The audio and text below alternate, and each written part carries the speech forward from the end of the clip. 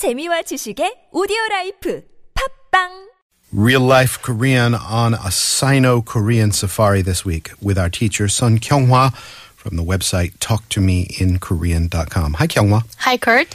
Kyunghwa, that's, is that Sino-Korean as well? No. Oh, yes. Sino-Korean word. Yes. Kyung means to respect, and hwa means flowers. You are the respected flower of our Korean lesson.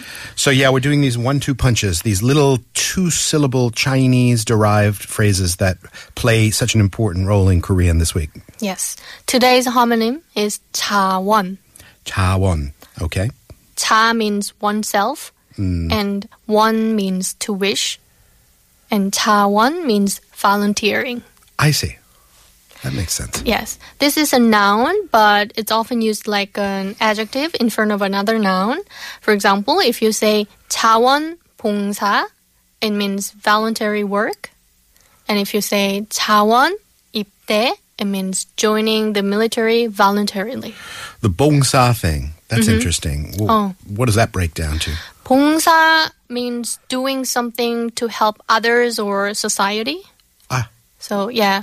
So when you're forming sort of strings of syllables or adjective phrases with these Chinese-derived sort of 2-syllable things, you have to continue to use Chinese-derived stuff, right? Yeah, that's the tendency. Right? Yeah. That's right, yes. Okay. We tend to use Sino-Korean words together because we say it in order to sound formal. Yeah, and to sound smart, frankly. Oh, yeah. Right? Yes. I mean, when you read a newspaper, it's chock full of these Chinese-derived things, and to listen to a newscast or even listen to intellectuals speak to each other, they are throwing around the Chinese-derived stuff. That's right. So 차원 하다 is to volunteer, right? Yes.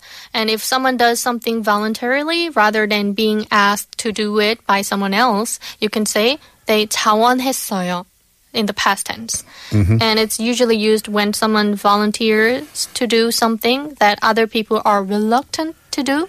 So if you look up the word 차원하다 online, the most common example phrase is to volunteer for military service or 군대에 차원하다. And if someone volunteered to do a certain work that people are usually unwilling to, for example, going to somewhere remote to work, you can say they 오지 근무를 자원했어요. 오지 means somewhere remote. And on the other hand, if you use different Chinese characters for 차 and 원, 차원 can mean resources. Oh, really? Yes. I wasn't aware of that. In this case, 차 means supplies, and 원 means root or source. Aha. Yes, so if you say 수산 자원, it means fishery resources. And if you say 지하 자원, it means underground resources. So you're using it seems fairly consistently in an environmental sense, like a fresh water source or a source of lumber or a source of fish or whatever. Good point. But besides natural resources, human resources and technical resources can also be included. Not always natural resources. Okay. So it translates to literally resources. Yes. And it seems one-to-one, wherever you pair that word resources to things in English, it works as a pretty straightforward translation. Yes.